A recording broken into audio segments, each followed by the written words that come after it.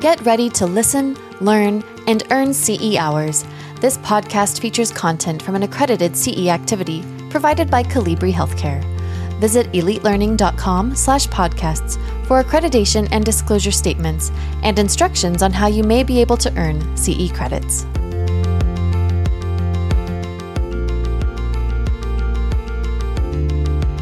Welcome back to episode 2 of our series on heart disease in women, risk, prevalence, and diagnosis. Joining us again is Dr. Joshua Weinstock. He's our subject matter expert. Welcome back. Thank you. Pleasure to be here. Great to have you. Last episode, we talked about some really important things when it comes to women's health and heart disease. We talked about risk factors and how they present and diagnosis, and we're going to continue that conversation now. So, Dr. Weinstock, referring back to estrogen, we talked about estrogen in the first episode and how it can have a protective factor with women in heart disease, and solely responsible, from what I gather, or is it partially responsible for the fact that we generally don't have issues until about 10 years after men, right around the age of 65. Is that correct? In general, yeah, women have some degree of protection from hormonal protection from estrogen during the childbearing age up until the point of menopause, and the postmenopausal years that kind of drops off. Yes. Okay. And so let's talk hormones a little bit here. You stated there were more at risk after menopause, like you just said, but what about pregnancy? Anything that fluctuates the hormones, is that a risk too? Sure. So actually, pregnancy itself is a very vulnerable period for females, and a lot of things that can, unfortunately, a lot of the problems. There can be a lot of cardiovascular things that can complicate a pregnancy.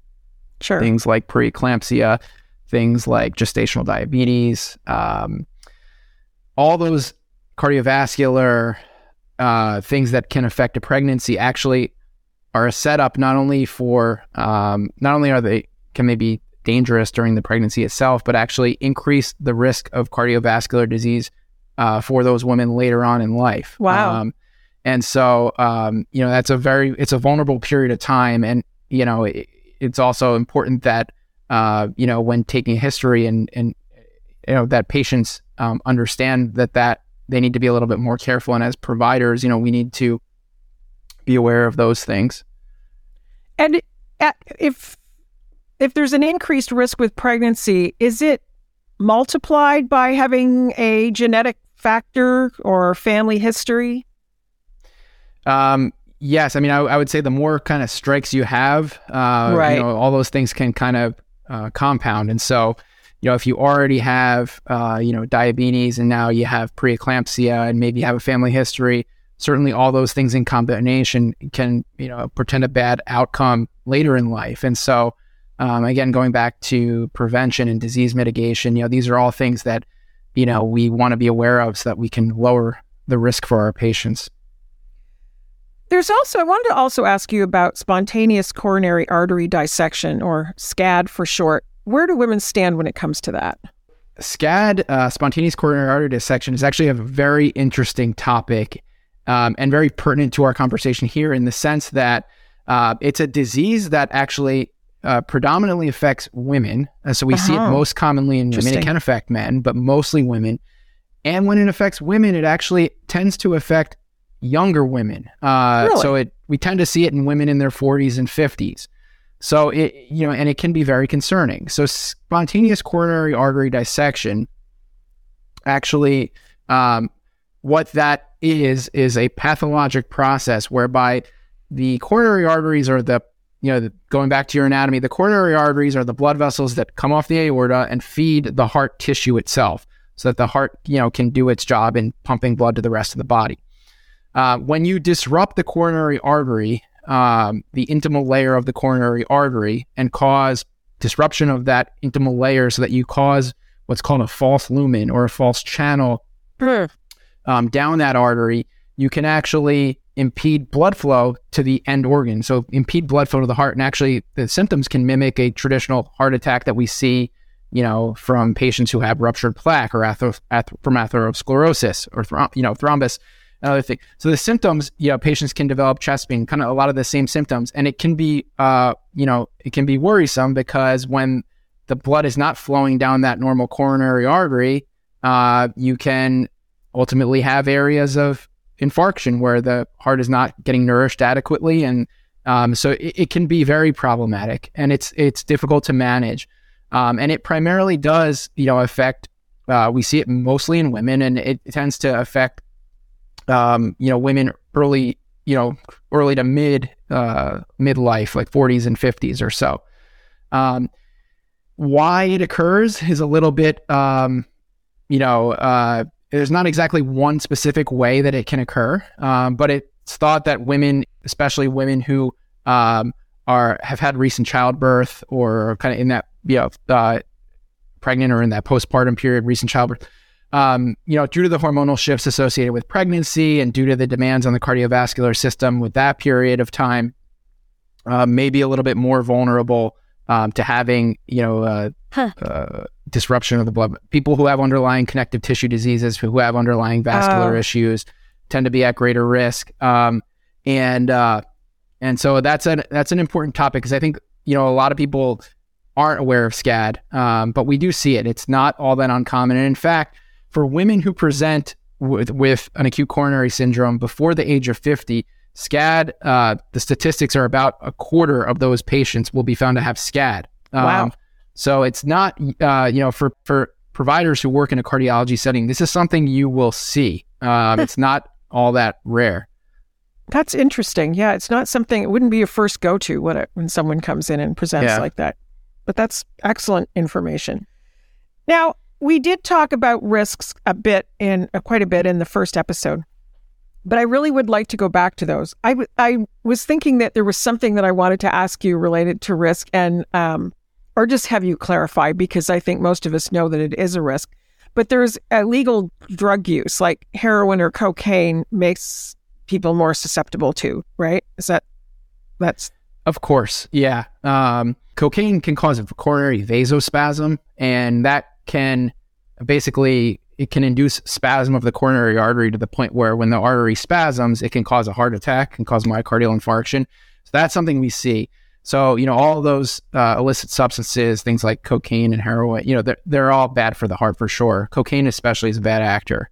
So let's talk about some of the risk factors that we spoke about. So smoking cessation, are there any methods of quitting that are more successful than others that you've found?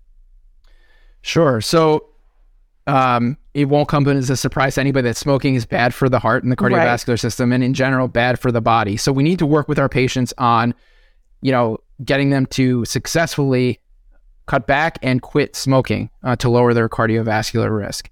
In fact, people who smoke are anywhere from 3 to 6 times at increased risk for coronary disease. So it's a tremendous increase for smokers, and so we have to work to help them. It's easier said than done for anybody who counsels patients on smoking cessation. It's a challenge, and it's certainly an addiction. And so patients, and providers need to work together to build an alliance to help them successfully quit.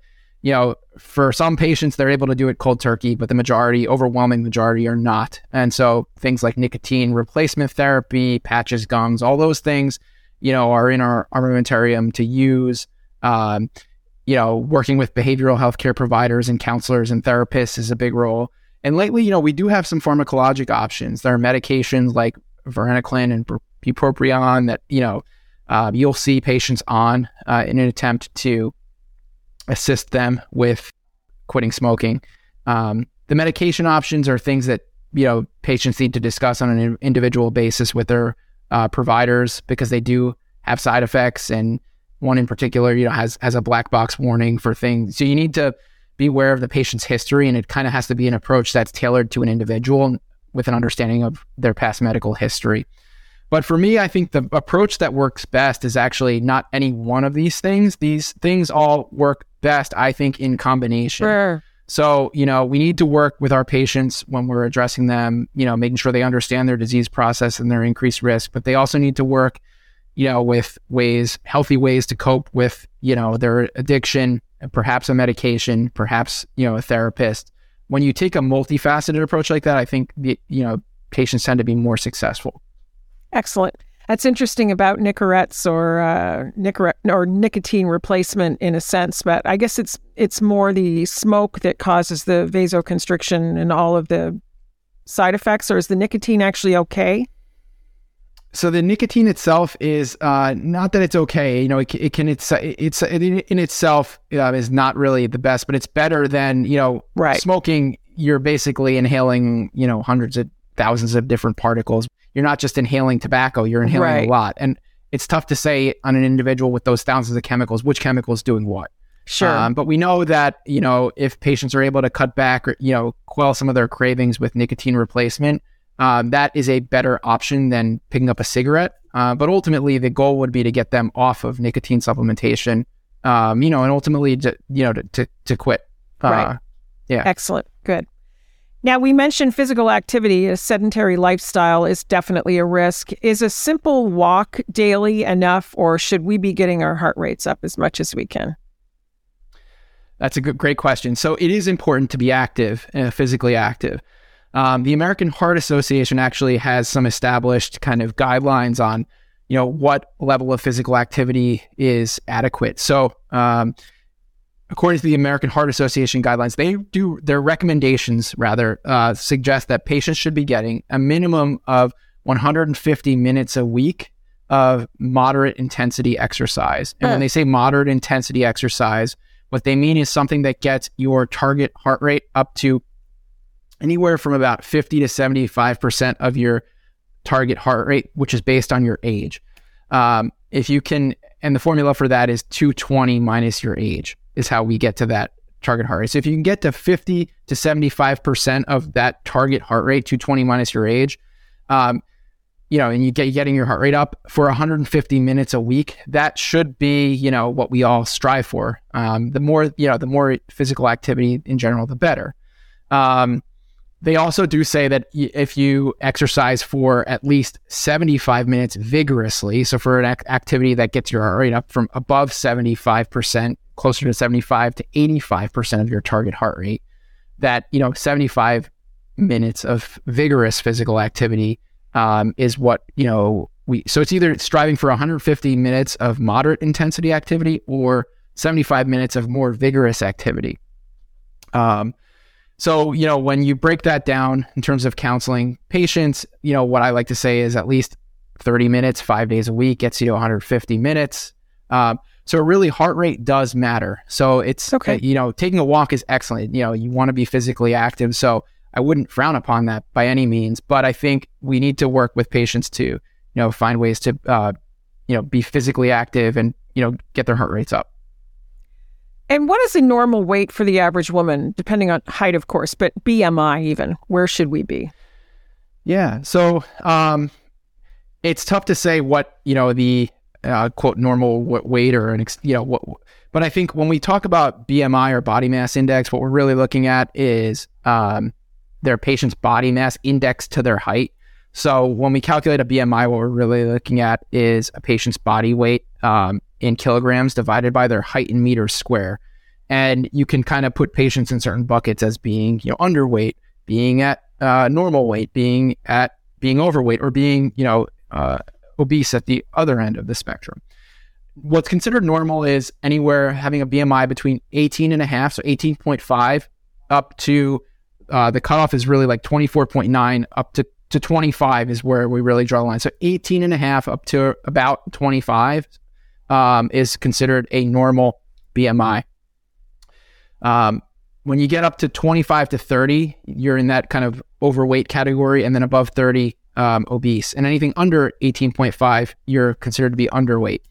But the BMI, as we know it, is an imperfect tool. It doesn't take into account how the weight is distributed. It doesn't take into account muscle mass. It's just, a body mass index. So it's good to look at BMIs on, we use it in healthcare, and it's good on a population level when you're looking at, large numbers and population level. But for an individual, it's probably not the best indicator of health. is what we're coming to realize, but it's still an important thing. And it's still, routine practice that we, follow a patient's body mass index. When you said how the weight is distributed, is that relevant? Because we've often heard that if a woman is carrying it high throughout her torso, she's more at risk than if it's more hips. Is that true? Yeah. So we do know that for men and women who tend to have more weight, distributed adipose in their belly and that tends to be worse. So there is some degree of truth to that. But another thing that also plays a big role is muscle mass. So like a bodybuilder, for example, it may be, maybe massive, it may have a lot of weight, but in fact, it's very cardiovascularly fit. And so again, it's tough to, the numbers are sometimes tough when you look at just a BMI in the absence of the patient. It's tough to draw a lot of conclusions there. You really need to look at the patient and then, use that as a starting point. Yeah, great. In reference to diet, and I think everyone has a pretty good idea of what they should eat or what they shouldn't in most cases. But when it comes to teaching patients, do you have like a top 3 to stay away from and a top 3 to add? Not, I have to stick to 3. I'm just throwing it out there. But what are your big ones? Yeah.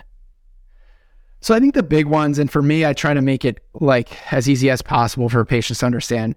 My big one, I think, is the things that are worse for patients. We know that fried and fatty foods are no good for coronary disease, but things like, in general, staying away from animal products. So things like, meats and high fat dairy, cheeses, those kinds of things are ways that, those are the kind of foods that we would want to stay away from. I think, unfortunately, in the American diet, we kind of have, a steak and consider that the main meal. I actually, in college, studied nutrition, and one of my favorite professors in college was had a doctorate in nutrition and taught, of course, and I still remember this years later, said that we should use meat as a condiment as opposed to this main, meal. And so his point was that, it's okay to eat meat in moderation. Try to pick leaner, cuts, things like chicken or fish as opposed to steak, and try not to make it be the main part of the dish. You can eat meat, but use it kind of as a condiment as opposed. So that kind of stuck with me.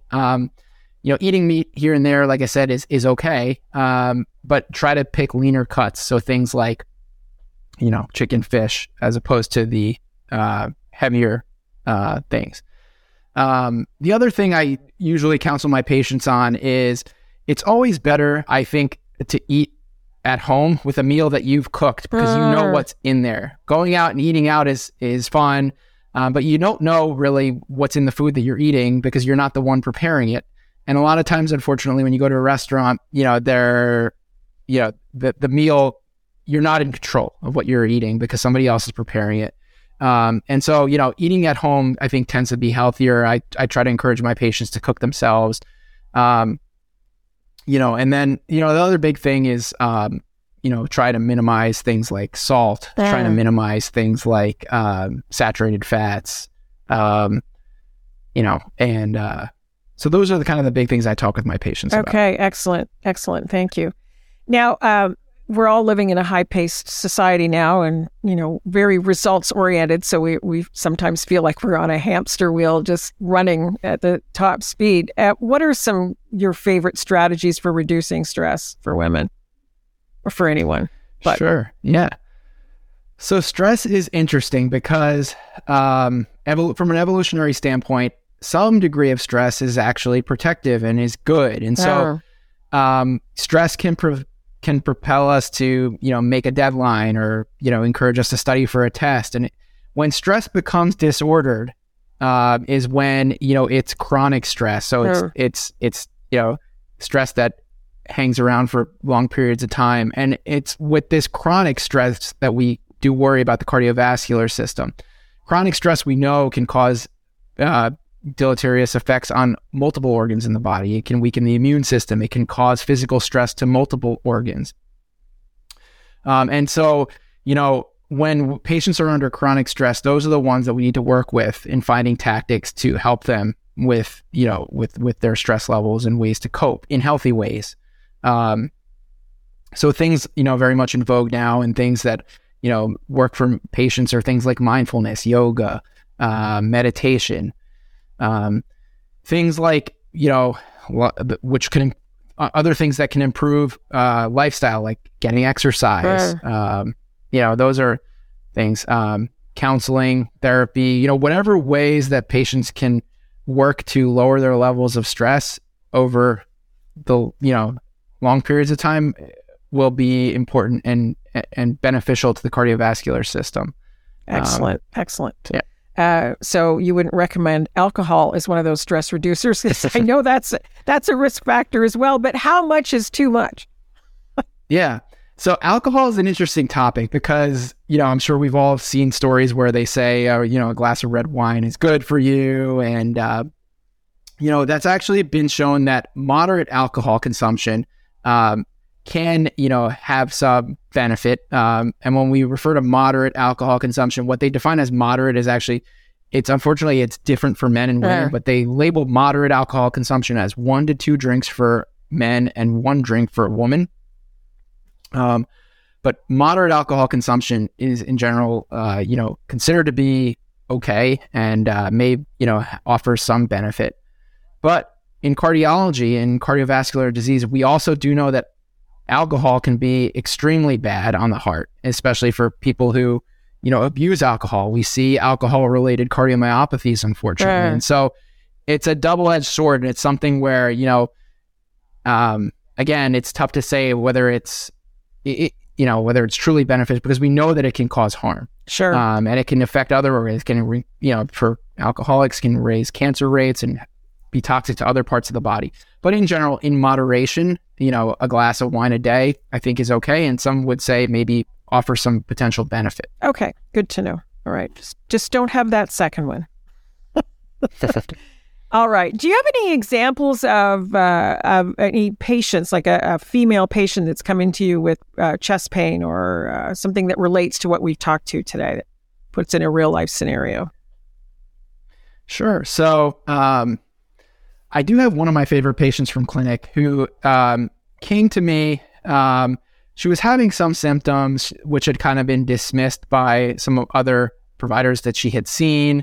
They were a little bit, somewhat atypical in nature, but she was most alarmed by a family history. I believe her father had coronary artery disease and had a bypass surgery. And when she came to me as a patient, she had already had some risk factors for coronary disease. I believe she was in her early 60s and had uncontrolled hypertension, uncontrolled hyperlipidemia, we came to discover, and really hadn't seen a whole lot of doctors throughout her life, but wasn't feeling right. Her main complaint actually was dyspnea, not chest pain. She was short of breath and had somewhat of a limited workup, and basically was told, that based on the workup that had been done, that, no clear explanation was given. So she got referred to cardiology, and she was somewhat scared to, I remember early on talking with her because of her father's history of bypass surgery. She was, very anxious about what the workup would involve. And we ended up doing a stress test as part of the workup, and it came back positive. And I remember she was, somebody who that also made her even more uneasy about things. And we had to have a frank discussion about the indication of, for cardiac catheterization. And she was very worried. I don't think she knew a ton about cardiac cath at the time, and, had seen what her father had went through with bypass surgery and was worried that might ultimately, be the path that she was headed down. Unfortunately, she did get a cardiac cath. She actually did very well with the cardiac cath. She was very nervous about it. I actually was there when she had it done. She came with her husband. We did find that she had a pretty severe lesion in her mid-LAD, so she did get stented. She got a stent to her heart. And that was actually around Christmas time a couple years ago. And she was scared. But after going through the cardiac catheterization, she actually realized that, she had built up this fear and anxiety in her mind after seeing, the demise of her father to coronary disease. She went through the cath. We optimized her medically. And now, I've seen her many times in follow-up now, and has like this new outlook on her life where, unfortunately we did find that she had the disease like her father. Fortunately, she didn't need bypass surgery, and, one stent was the fix. But now she was somebody who we had a tough time working together because she was reluctant to take medications and other things. And once we found the disease and she realized that, we could work through this and that this wouldn't necessarily be, the end, we've worked very well in, optimizing her hypertension, her hyperlipidemia. And her husband, the interesting thing was that he hadn't seen doctors in years and saw what she went through. And now he's a patient of mine that I follow. And so that's one of the outcomes that kind of comes to mind, because there's a lot of apprehension that goes into the workup and diagnosis and treatment of this disease. But we have good treatments nowadays. And so it's not always, a bad story. We can, take a bad story and work to, minimize and work to improve outcomes ultimately. What a great story. It's perfect, actually. Yeah. Knowledge is power, I think, sometimes when people know what they're dealing with, but that's an excellent example. And it speaks to, as clinicians, that we really need to be aware of that anxiety that people have in these situations, because they don't understand a lot of times and what's going on. And it sounds really scary the minute you mention heart. So that was a perfect scenario. Thank you. Any final thoughts that you'd like to share with us regarding heart disease in women before we close? Sure. So, first of all, February is Heart Health Month. And so it's awesome that we're dedicating time to this very important session. I would say as providers, part of the healthcare profession in general, we should all take this very seriously. As I mentioned, heart disease is the number one killer of both women and men in this country. And not, as I said earlier, not everybody knows that. And so saying that out loud and acknowledging that is important. So I think the take-home points are, to acknowledge that and to work, on some of these strategies that we talked about throughout the podcast to lower that. And I think that as providers, all of us can hopefully work to educate our patients, but also go back to our families and friends and community at large to educate, people on this disease process. Excellent. Fantastic. Well, I got my red on for Heart Month, so we're ready to go. I've certainly learned a lot. There was a lot I knew, but a lot I do right, but there are always some things we can improve on. That's an important piece for all of us as women, for women who are listening to this, to, think about yourselves as well as your patients. Thank you so much for sharing your expertise with us, Dr. Weinstock. This information has been incredibly helpful, like I said, for all of us. So thank you for joining us. We really do appreciate it. Thank you so much for the opportunity to be here. And thank you for listening. Be sure to check out the many courses and podcasts available at elitelearning.com as you develop in your career. Like I said, knowledge is power. This is Leanna McGuire for Elite Learning by Colibri Healthcare. This podcast featured content from an accredited CE activity provided by Colibri Healthcare. Visit elitelearning.com/podcasts for accreditation and disclosure statements and instructions on how you may be able to earn CE credits. Take your learning to the next level by subscribing to more podcasts on compelling healthcare topics.